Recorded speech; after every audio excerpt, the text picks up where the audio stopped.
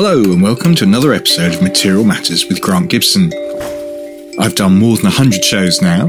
However, for listeners who might be new to all this, the idea is that I speak to a designer, maker, artist or architect about a material or technique with which they're intrinsically linked and discover how it changed their lives and careers.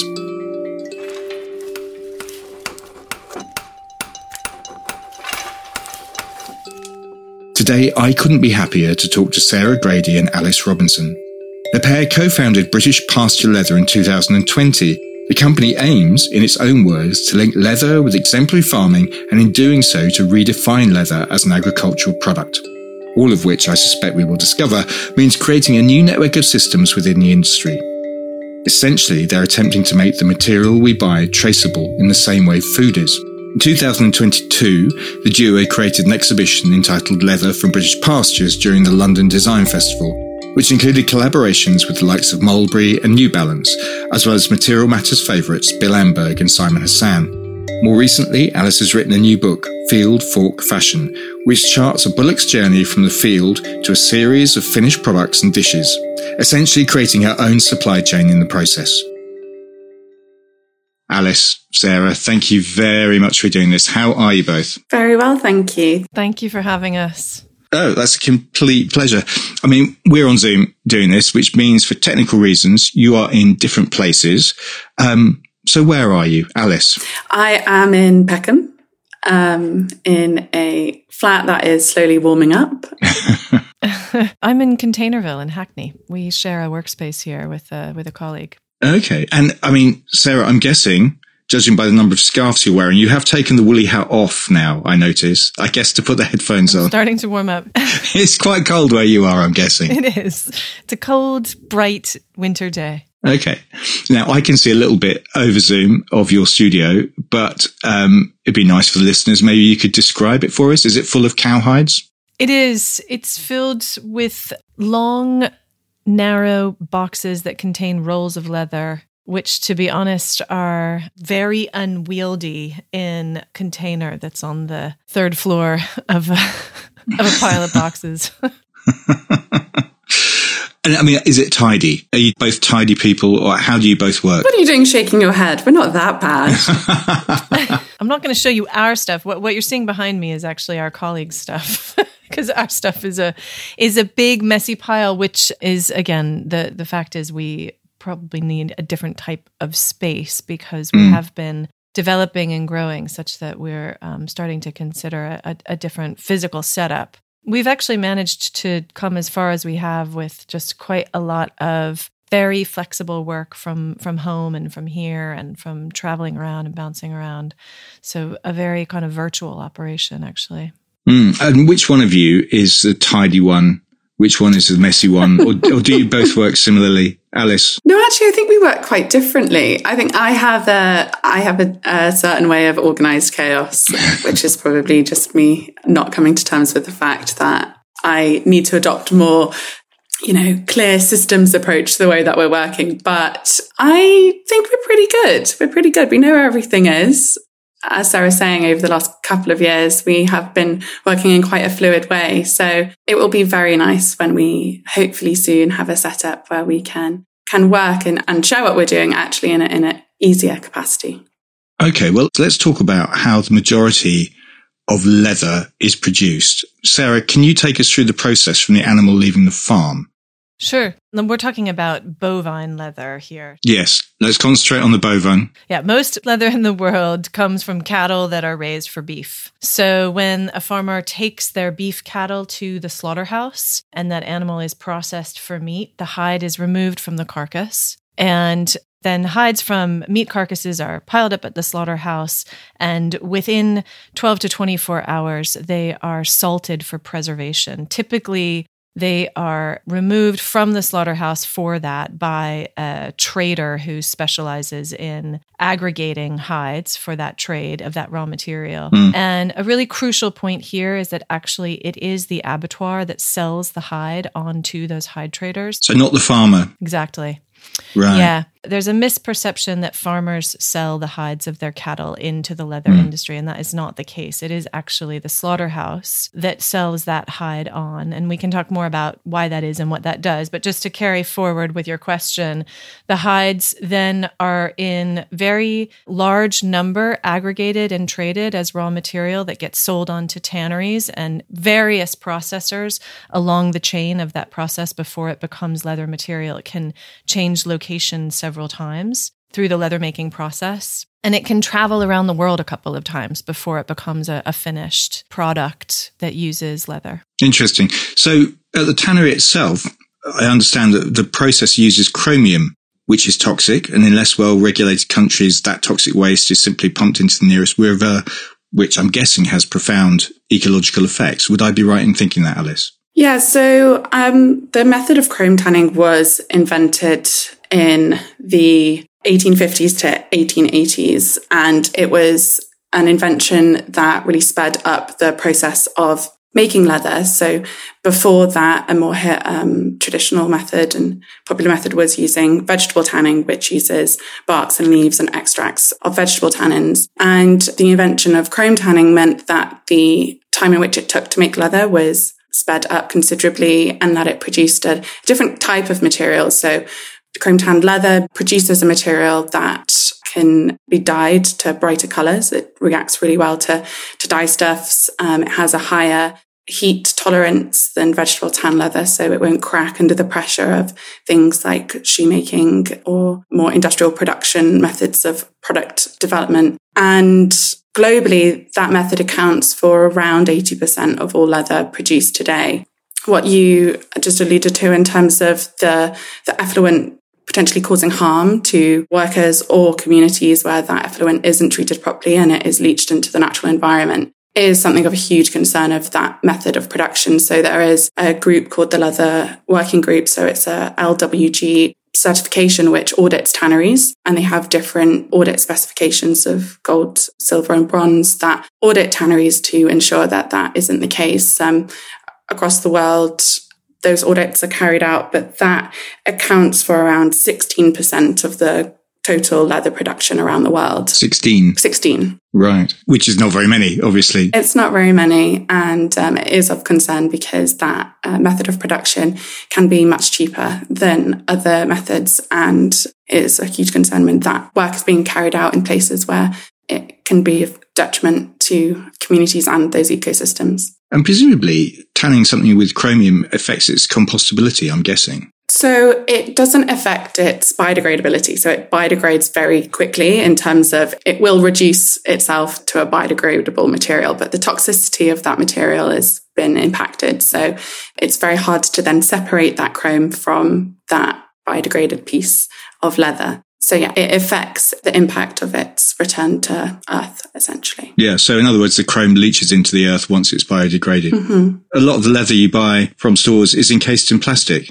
and the grain of the leather might not necessarily be its actual grain. Is that true, Sarah? Yes, that is true. So most leather has been highly manipulated, and it's something that I think most of us don't quite realize, because that finishing process, the last stage of production when the finished qualities of the leather are determined, is very sophisticated and can often be quite convincing in suggesting to you that you experiencing the natural qualities of that material, when in fact it's often been highly manipulated. So very often what happens is that the surface of the material, so the grain side of the leather, has been buffed or effectively kind of sanded. So some of that surface has been removed.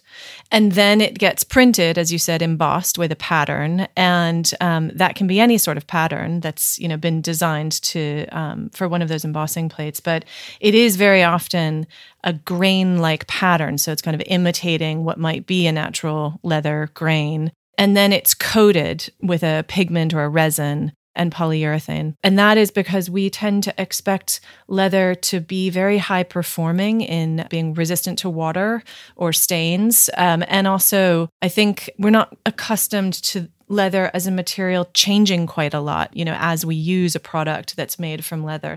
older leather goods or heirloom leather goods, which maybe weren't as highly manipulated with some of the, modernized techniques that I've just described. You might have seen things that change a lot or that have stains and a kind of patina of use. And that's something that Alice and I are really embracing in the production of the material that we're making, is really to find a way to produce material that is still of a very high quality and extremely durable and beautiful, but that expresses more of its natural character. Yeah. Well, we will talk on about that very shortly, I'm sure. I mean, obviously, in this country and others, there's a rise of veganism.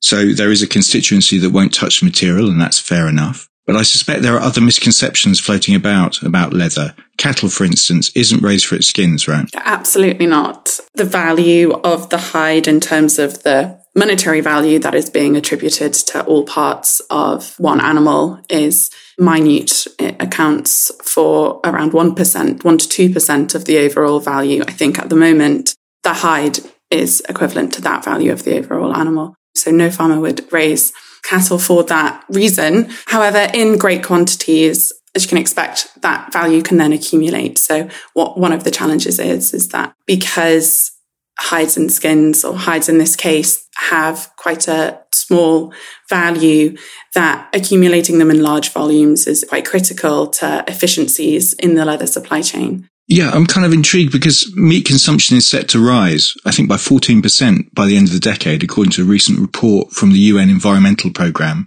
By the same token, people are finding alternatives to leather. What is that doing to the price and also the perceived or otherwise value of leather? Well, at the moment, the Hide Leather Council of America have done some early work to try to understand how many hides globally are entering the leather value chain and what number are currently are not, and value isn't being brought to them. And they estimate that around 45% of hides aren't making it into a leather value chain, and they are either going into incineration or into landfill. So there is a glut of hides, as Sara often says that term, globally, and the desire for meat consumption is not leveled to that of a desire for leather production. And I think that misconception of animals being raised for their skins, hides and skins, really needs to be clarified in that, because that is a misconception. So is the purpose of British Pasture leather, in that case, to persuade people to think and value the material differently, Sara? Yes, and to appreciate and value the agricultural practices that look after animals and that actually benefit from the presence of ruminant animals. So building on your last question, my personal feeling is that the criticisms of meat and leather that we often hear are justifiable when we're talking about factory farming or industrialized farming, which is in fact what is supplying most of the raw material into the global leather industry. But our work with British Pasture Leather is focused on creating different supply of leather that is quite distinct by choosing raw material, cattle hides, from farms that are looking after animals and looking after land and ecosystems and rural communities by using regenerative farming practices. So we're doing something that does not happen in that process that I just described of, global leather production, which is making a distinction around the farming practice in which that animal was raised. And how do you find your farms? Thus far, we have been partnered with a wonderful farming organization called Pasture for Life, which provides a certification here in the UK that indicates the highest standard of animal welfare and ecological practice on the farm. Okay. So tell me the process then. You've got the regenerative farms, but then is your leather being made in a different way? Presumably it's not using chrome.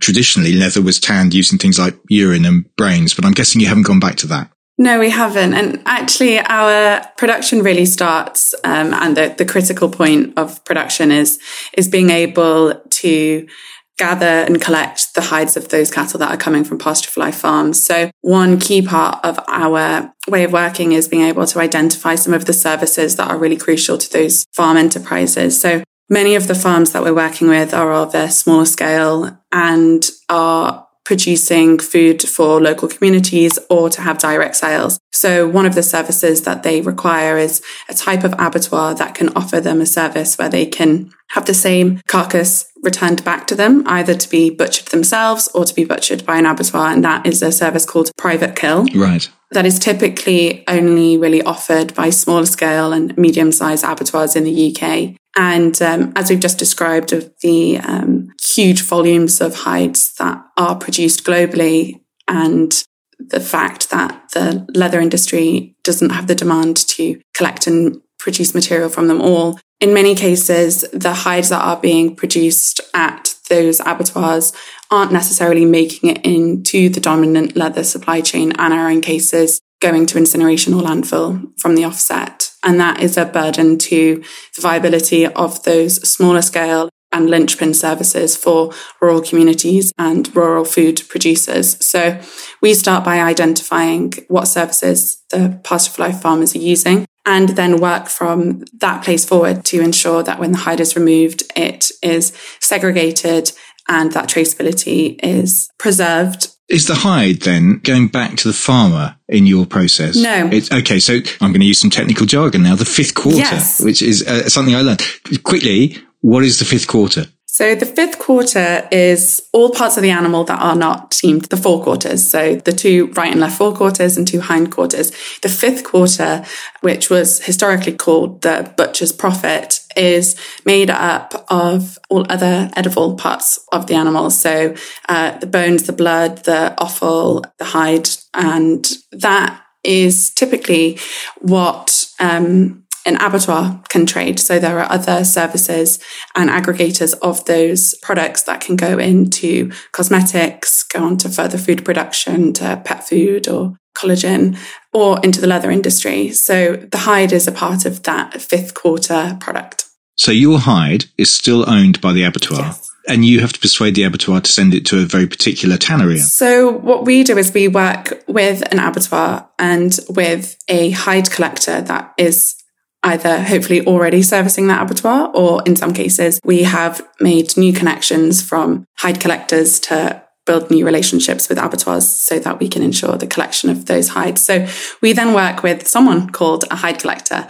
who will collect those hides, as Sarah said, sort of within 12 hours of their removal. And that's really critical because after that period of time, the hide can start to degrade, and preservation is really, really important.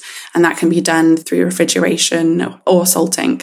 And so we work with a fantastic hide collector who has a separate part of his business where he accumulates our hides until we are ready to take them to a tannery. Okay. And what is the state currently of tanning in the UK? Is it an industry that's thriving? Sadly, it is not. It is an industry that is withering. So at one time, there would have been many tanneries in the UK, and we're down to just a handful remaining. So when Alice and I have sufficient number of hides being held, salted and palletized at our hide collector, we then bring them to a tannery that uses a traditional vegetable tanning process, which was the only tannery in the UK that we were able to work with to provide us with this service. So we're incredibly fortunate that we have access to that service through this tannery. And the reason for that loss of leather production infrastructure in the UK really is globalization. So everything we talked about before, the fact that there's cheaper production elsewhere. It's a tragic loss, like so many other traditional crafts and foods, because obviously the skills and the artisanship around leather production and leather craft here in the UK has been shrinking. So are you campaigning against the global system? The fact that leather is shipped around the world and people don't know the provenance of this material, what farm it came from, what conditions the animal might have been kept in. I mean, is this part of your raison d'etre? I think Alice and I each came to this topic independently and individually from different perspectives, but both identifying the same kind of puzzling fact, which is that leather is disconnected as a material from agriculture, and yet it is a product of our food system. And, the fact that we don't tend to think of leather as an agricultural product generally, in our material culture was something that puzzled us and intrigued us. And so I think, the place that we've started from is really this objective to reconnect leather with agriculture, and to do that in a way that's incredibly positive by focusing on regenerative farming practices that bring enormous benefit to land, to ecosystems, to animals, and to rural communities. And so we obviously are doing that in a very localized way. We're really focused on the UK. And so, we've set out, first of all, as I mentioned, by partnering with the regenerative agricultural community in the UK as the source of our material. And then also with great determination, trying to produce leather entirely in Britain, which is actually, broadly speaking, quite unusual to have a regional leather in the way that we're producing. And you're going to have to rejuvenate an entire supply chain to do this, by the sound of it. Yeah, there are a couple of other tanneries in the UK which we may have the opportunity to work with. And as I said, the relationship with the tannery that we're working with right now is vital to our production. And so our hope is that we can, bring them some support also just by being a customer of theirs. But the volumes are very small right now. And so in order for us to develop any scale that will make our production viable, we will need other options. I definitely think there is space to articulate a new vision for British leather that attempts to address this problem of the loss of leather production infrastructure, but that also crucially unites leather with agriculture, and brings the design community together with the leather industry and the farming community. That is something that does not typically happen. And one of the things that I've enjoyed enormously in doing the work that Alice and I do together, especially as a relative newcomer to this country, is that Alice and I are probably the only people that are personally familiar with every point along the supply chain of leather, in the sense that we know the farmers, we know the abattoir operators, we know the hide collectors, we know the tanner, we know the leather finisher, and we know the artisans in the leather workshops. And now we're getting to know the brands that will be using that material. And it's been very striking to me that we might interact, for example, with a designer that specializes in leather goods, who's not only ever visited the place where the leather was made, but most certainly has not been to the abattoir or the farm that material came through.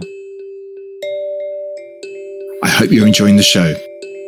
This is just to let you know that the Material Matters Fair will return to Barge House, Oxo Tower Wharf this September from Wednesday the 18th to Saturday the 21st. Keen to exhibit? Do drop me a line at hello@materialmatters.design. That's hello@materialmatters.design. Also, if your brand is looking to reach the design world, there are a plethora of sponsorship opportunities. My partner William Knight and I would be delighted to hear from you. Right, on with the episode. Are your hides discernibly different? Can you tell one of your hides? Do they look different? Do they feel different, I wonder, after all the processes you've been through? Alice, do you want to take that? What a hide looks like as a finished piece of leather is determined both of what the origins of the raw material and the tanning process has gone through. So we are working, as Sarah said, with a group of pasture flow farmers who rear their animals on pasture 100% of the time. And many farmers, for that reason, choose to rear native breed cattle.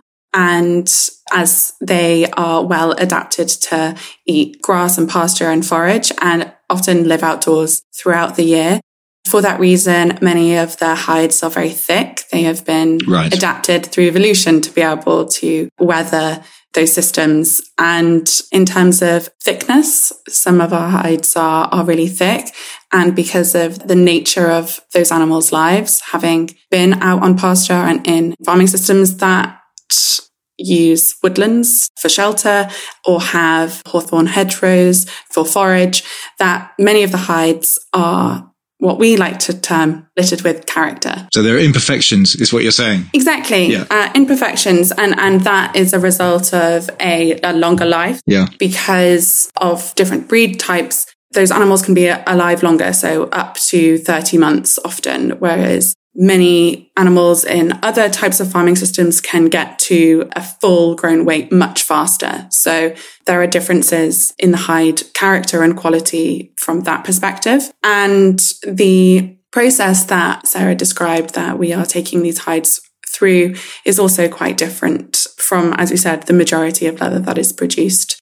So yes, I would say it is quite distinct in that fact. And we've also chosen not to adopt some of the more traditional methods of creating a finished piece of leather in manipulating the skin so that it has much enhanced performance capabilities. And I think one of the parts of this discussion which needs to be addressed also is much of the directors of the leather industry are trying to appease the desires of a design community that have sort of fed a material to a customer that has sort of deceived them of what its natural character should be and what its expectations of it really are. And so I think it's just really important for us to be clear that the way that this material is being produced isn't because the leather, not to speak for them, but that the leather community thinks it should be made cheaply and covered in plastic, because many of the tanners and tanneries that we've been in, and we've said we want to produce it this way, when the finished material is there,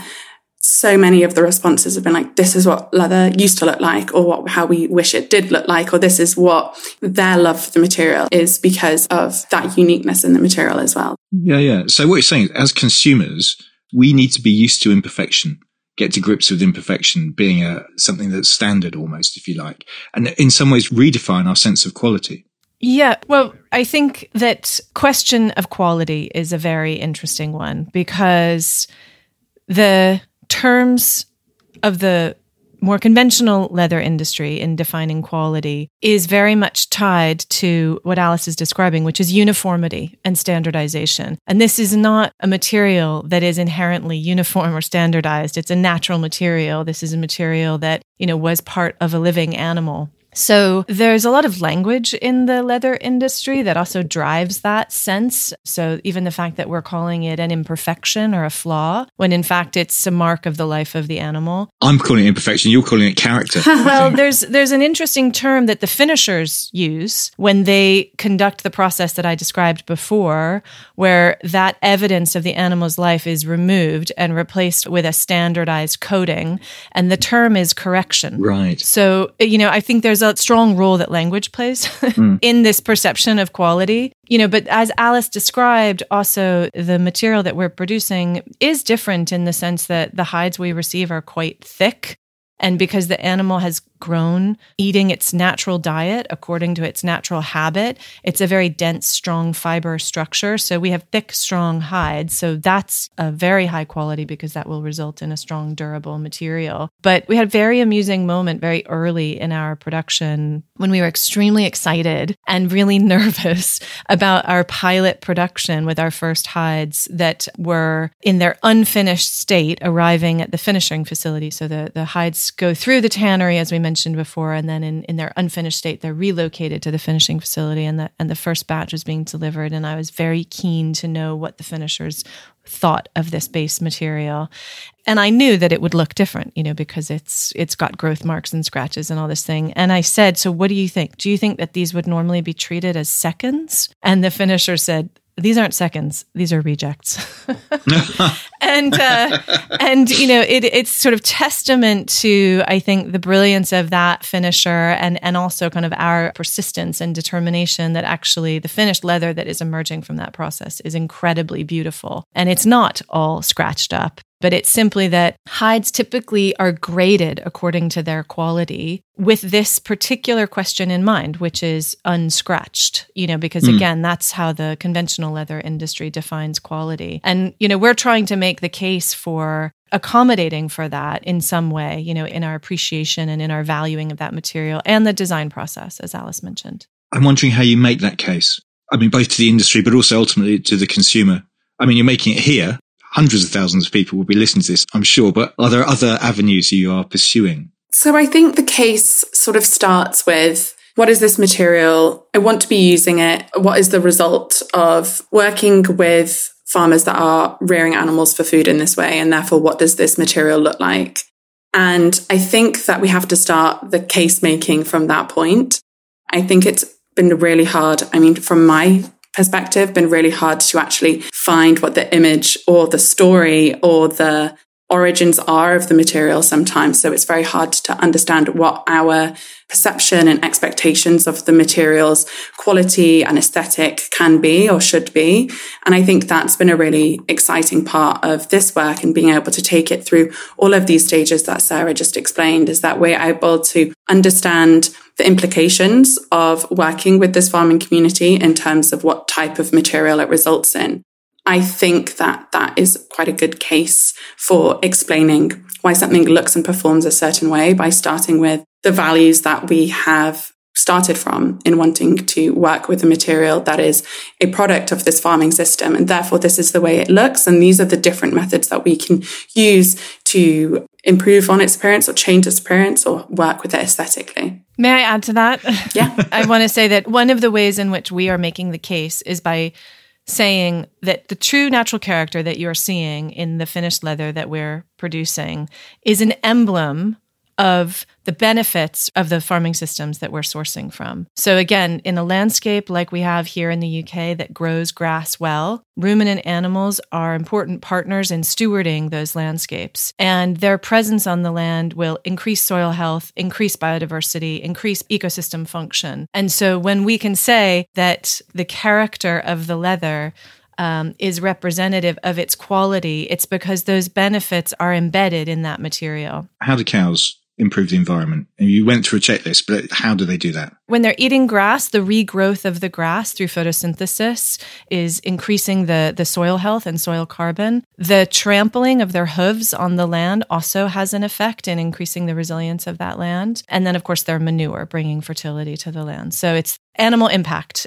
And cattle specifically can have a very profound effect on increasing the resilience of land, drought resistance, flood resistance, increased, as I said, increased biodiversity, and just overall resilience. In fact, there's a farmer that we've had the great privilege to work with very often in our work called Nikki Yoxall, who's the head of research for Pasture for Life and is farming in Scotland, who speaks of her farming enterprise by saying that she is actually farming for ecosystem benefit, that food is a byproduct of that operation. So that's testament to the positive impact of those animals. But I just wanted to add one other thing to this question around quality and finishing, just to say, not all of our leather is all scratched up.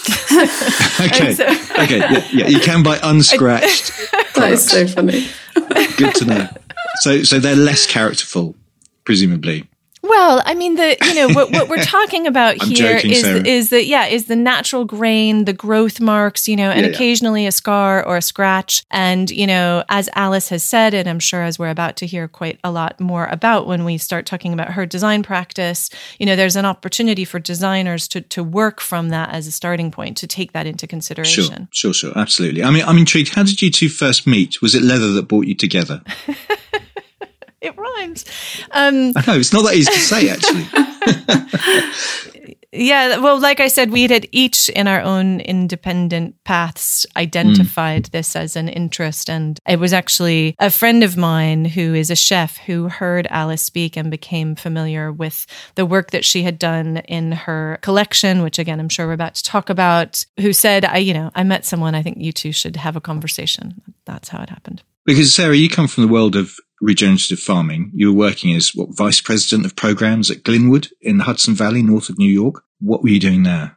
Essentially, I was like the creative director of that organization, which had numerous programs and projects working towards building a strong regional food system in the region of the Hudson Valley. So I was involved in a broad range of projects working with farmers and food professionals. And is it right you were a vegetarian? I was indeed. What changed?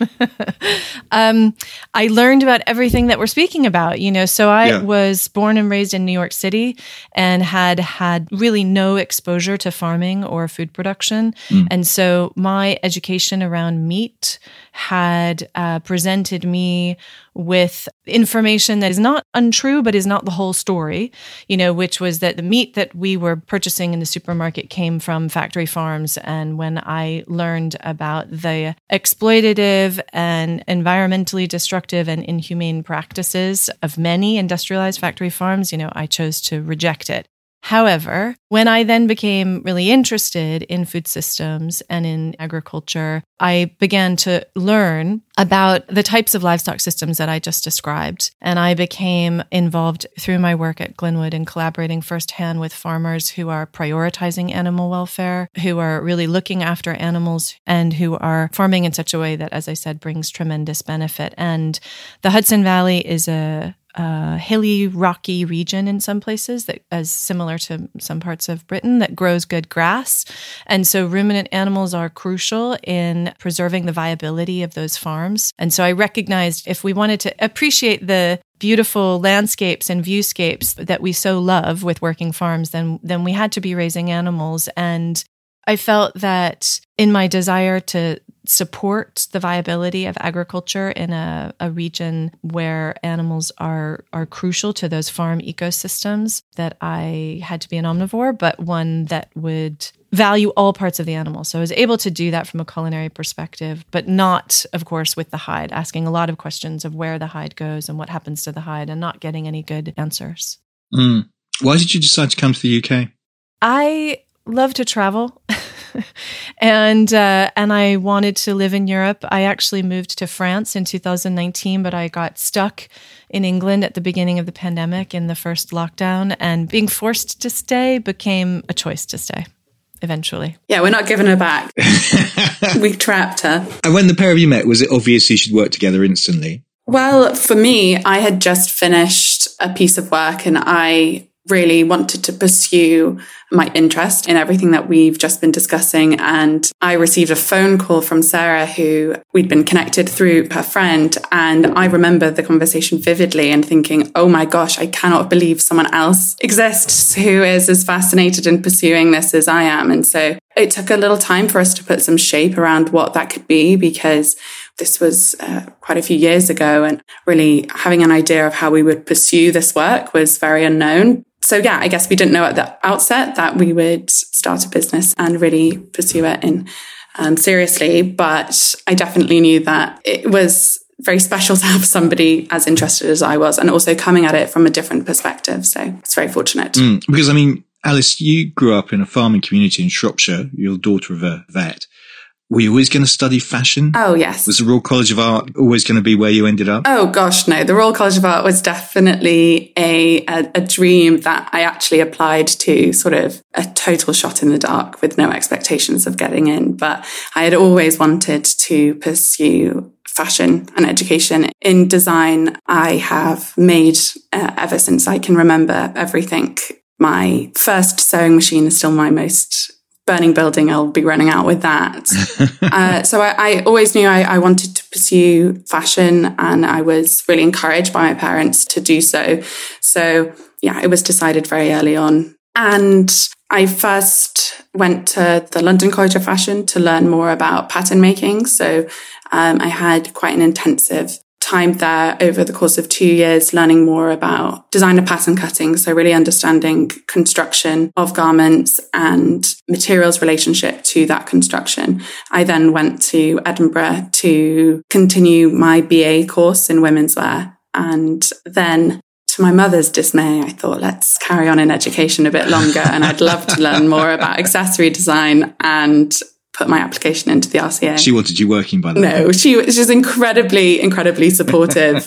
But at that point, I was doing a bit of a tour of the country, and we didn't really think I would get in, probably. But it was the most formative experience I've had in my education. And so I'm very grateful for her support in putting me through there. And was there a moment when you realised you had to work in leather? Well, I really didn't set out to work with leather. When I had switched disciplines from women's wear to accessory design, that choice was really because I'd become a little disenchanted by making garments and clothes. The discourse around sustainability in fashion and the surplus of clothes that we do have, I felt a little bit dejected. And so my desire to continue trying to find where I sat in the industry and how I could pursue my passion in design led me to look at accessory design, to look at the design and production of products that were almost closer to, in a sense, that we keep for a long duration. And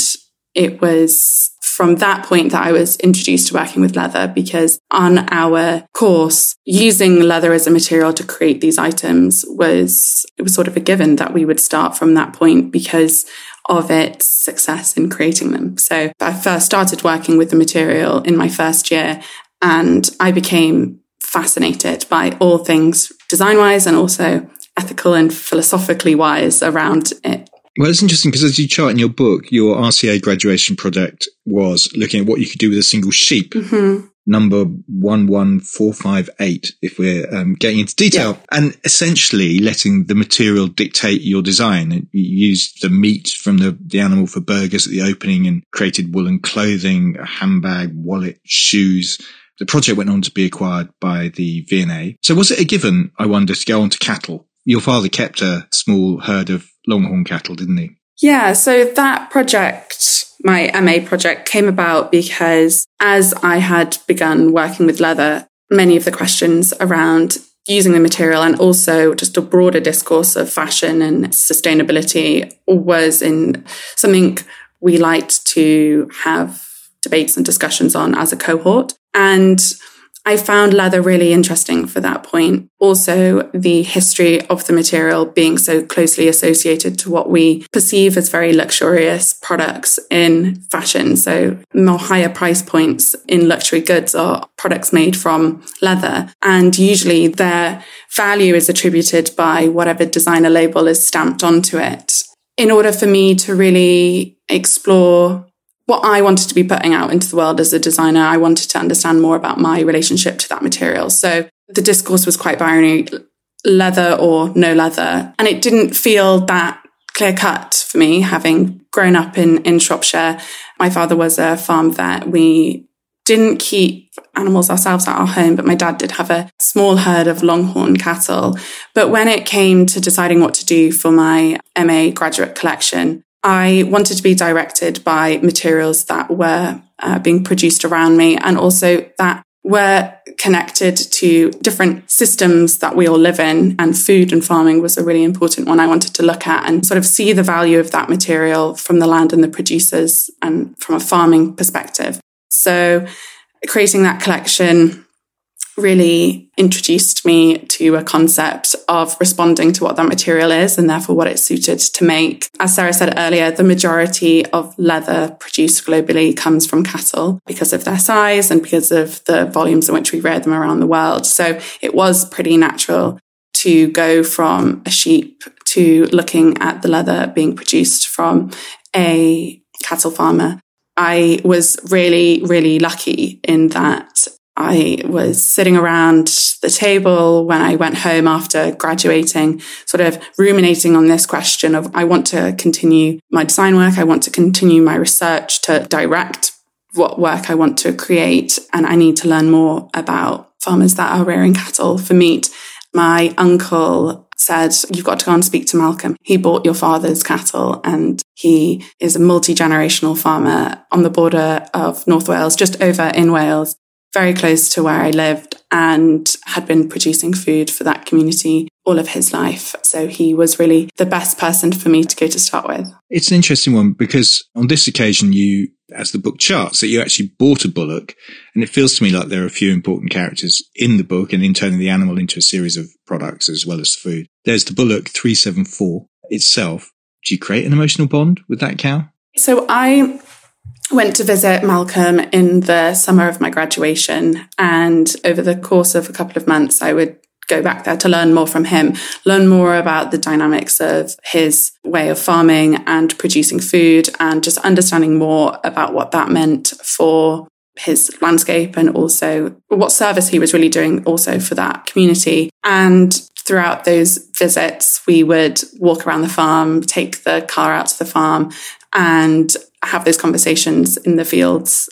And he had pointed out on one of our earlier trips, which were the 3 animals that would be going to the abattoir next. So I knew that upon my first visit. And so I didn't know that it would be Bullock 374, which would be the animal that I would be purchasing. I didn't go into the field and choose. Point. Yeah, no, it was definitely not. It's not like buying a puppy, in other words.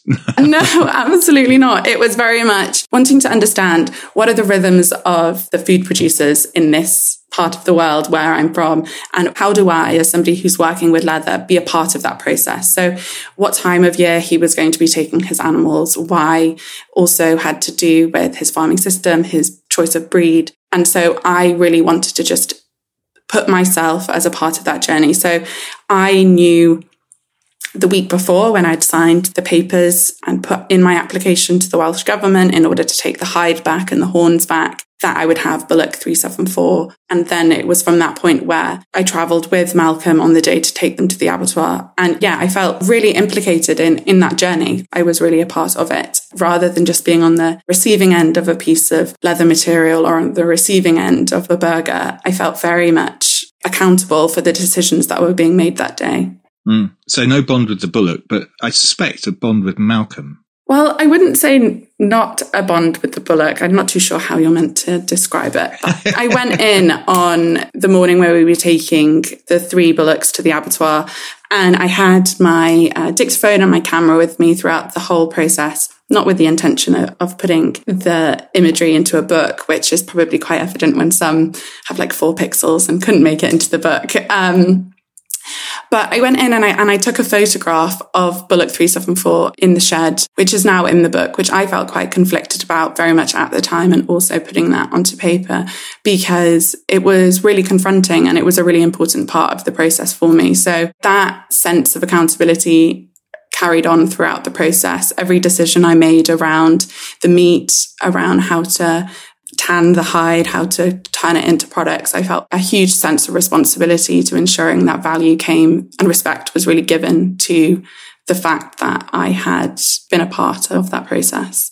So not a bond, but respect, which I think is quite interesting. Yeah. The other thing, and I have asked you about this before, I hope you don't mind me asking you again, but when I read the book, I got a sense, although it's never very stated overtly anyway, that your late father was in there. And I'm wondering how much of the project was about him. Yeah, it has been a wonderful revelation through knowing I'd always wanted to pursue design and fashion and not really seeing that in any way tied to my upbringing or my parents. But I think the fact that it's quite evident that we're influenced by our parents and their beliefs. And I really started by viewing leather as a material that was tied to an agricultural community and that sense of connection was formed through my dad's work. So he would, wanted us to have an understanding of how our food was produced and who by and where. And he devoted his life to animals. My mum jokes that if they were ever to have been divorced, it would have been over a sheep. It wouldn't have been over anything else. And so it felt really quite ironic that I then had, especially through my MA, when you're already incredibly stressed, that all of my life for a year was centered around a sheep. And my mum was like, God, you're just your father's daughter. And so, yeah, I have found it very heartening that since my dad has passed away when I was 16, so it's taken a long while to find the connection through my work, but I was never going to turn out to be a vet. But I feel like this is as close to, to responding really to what his values were as a person and what I hope he had sort of influenced me. Oh, it's lovely. That's lovely, Alice. I mean, Sarah, you write the final chapter of the book, really introducing British pasture leather. So did Bullock 374 set the template for the company? Definitely, because I think what was so brilliant about Alice's work on that project was that it is a very concise and elegant form of commentary on precisely the systems that we've been discussing here. So in the act of designing an entire collection from a single animal and presenting it in the way that it was presented, and I was fortunate to see it exhibited at the V&A in the exhibition, it was an illustration of both the problem and the opportunity. So it was certainly a jumping off point for us, and I think remains a very useful illustration of the potential that we see, as we begin to make these connections. You've been going, 4 years now? So I'm interested in what your ambitions for the company are. Is the aim to disrupt the system, or is it about giving consumers choice? Or both? It's both. Because in order to have the second, we need to do the former. Yeah. But yeah, the goal that we set out was to be provider of leather material to brands and artisans who are producing leather goods in order to provide that choice. So that just as we can go to the butcher counter and choose pasture-raised meat, that if you are purchasing leather as a designer, so, along the lines of what Alice has described in her design practice, or in fact, eventually as a purchaser of a leather product, whether that's a pair of shoes or a bag or a chair, that you might have the option to make that choice, to choose material that is associated with all the values that we've discussed of animal welfare and ecosystem benefit and rural sustainability. I think that what we have found is that, as you can probably imagine from everything we've described, it's so hugely complicated, not only to set up those systems, but also to garner sufficient value to make this viable, that in order to provide that choice of a material that has all of those qualities, there's quite a lot of other work that needs to be done, both in terms of infrastructure development, but also a shift in perception, as we've described. So we're doing all those things, in the simple act of trying to produce and offer a leather material with a different story. And is your leather, presumably it costs more. Your customers are likely on the wealthier side. So the fact is that producing locally, producing entirely in the UK actually means that a lot of the costs are higher, and especially the energy costs going up. We're seeing the cost of production are quite high for us. And then again, because at the moment, at least, we're constrained to relatively small volumes, we don't have those economies of scale. We are additionally attempting to drive some value back to the farm level. So when we spoke earlier about the fact that the abattoir is the owner of the hide to sell it on into that hide trade, we obviously buy our hides from the abattoir as is necessary, especially because, again, we mentioned before the crisis of the loss of small-scale rural abattoirs. It's that value, that revenue that they derive from the fifth quarter is so crucial to their viability that we want to make sure that they get a fair price so that we're supporting the continued operation of small-scale abattoirs. But we're also opting to do something that is not typical in the leather supply chain, which is give some value to the farmers in recognition of the fact that their very high standards of practice and the story of their production is so much of what the value will be for the leather that we are producing. So there's a lot of extra costs or higher costs along our production, which means that, yes, the material is more costly than a typical commodity leather. But I do think it's worth saying that leather is perceived as a cheap commodity because it is so abundant and because it can be produced cheaply elsewhere, that very often the price for that material that, particularly brands that are making mass-produced products are paying for it is incredibly cheap, and sometimes artificially cheap because some of those costs have been externalized, again, apropos of everything we've been talking about along that supply chain. Well, hang on, because I think you might need to explain that to people. When you say costs have been externalized, what does that mean and how? Environmental costs of industrialized agriculture, the environmental costs of higher transport. So similar to food. So this is a concept that is, I think, more and more understood in terms of the production of cheap food. And again, leather coming from those systems, I think to some extent has benefited from that. I think what I'm getting at more is just the idea that we perceive leather as a cheap and abundantly available commodity. And that is not what we are producing through our supply chain. And so it is a premium material with a premium value. 2024, hopefully, will be the moment when the leather material that we are making will be turned into product, commercialized product. So we're in discussions with various brands and potential users, of our leather right now. And yes, to some extent... You can't tell us which brands though, Sarah, because you have done things with Mulberry and New Balance. Yeah, I can't push you. No, I can't say anything yet. It's disappointing. We did a wonderful project in 2022, which was an exhibition during the London Design Festival when there were a number of brands and artisans who took some of the early production of our leather to make prototype products. So there was a Mulberry handbag, there were New Balance trainers, there were other shoes and items of furniture in that show. None of those things have since been produced in a commercial way. So, what we've really been working towards since then is building relationships with brands and, as I said, makers of leather goods who can turn that into product. And we're kind of right at the brink of that. And I wish I could tell you more, but I can't.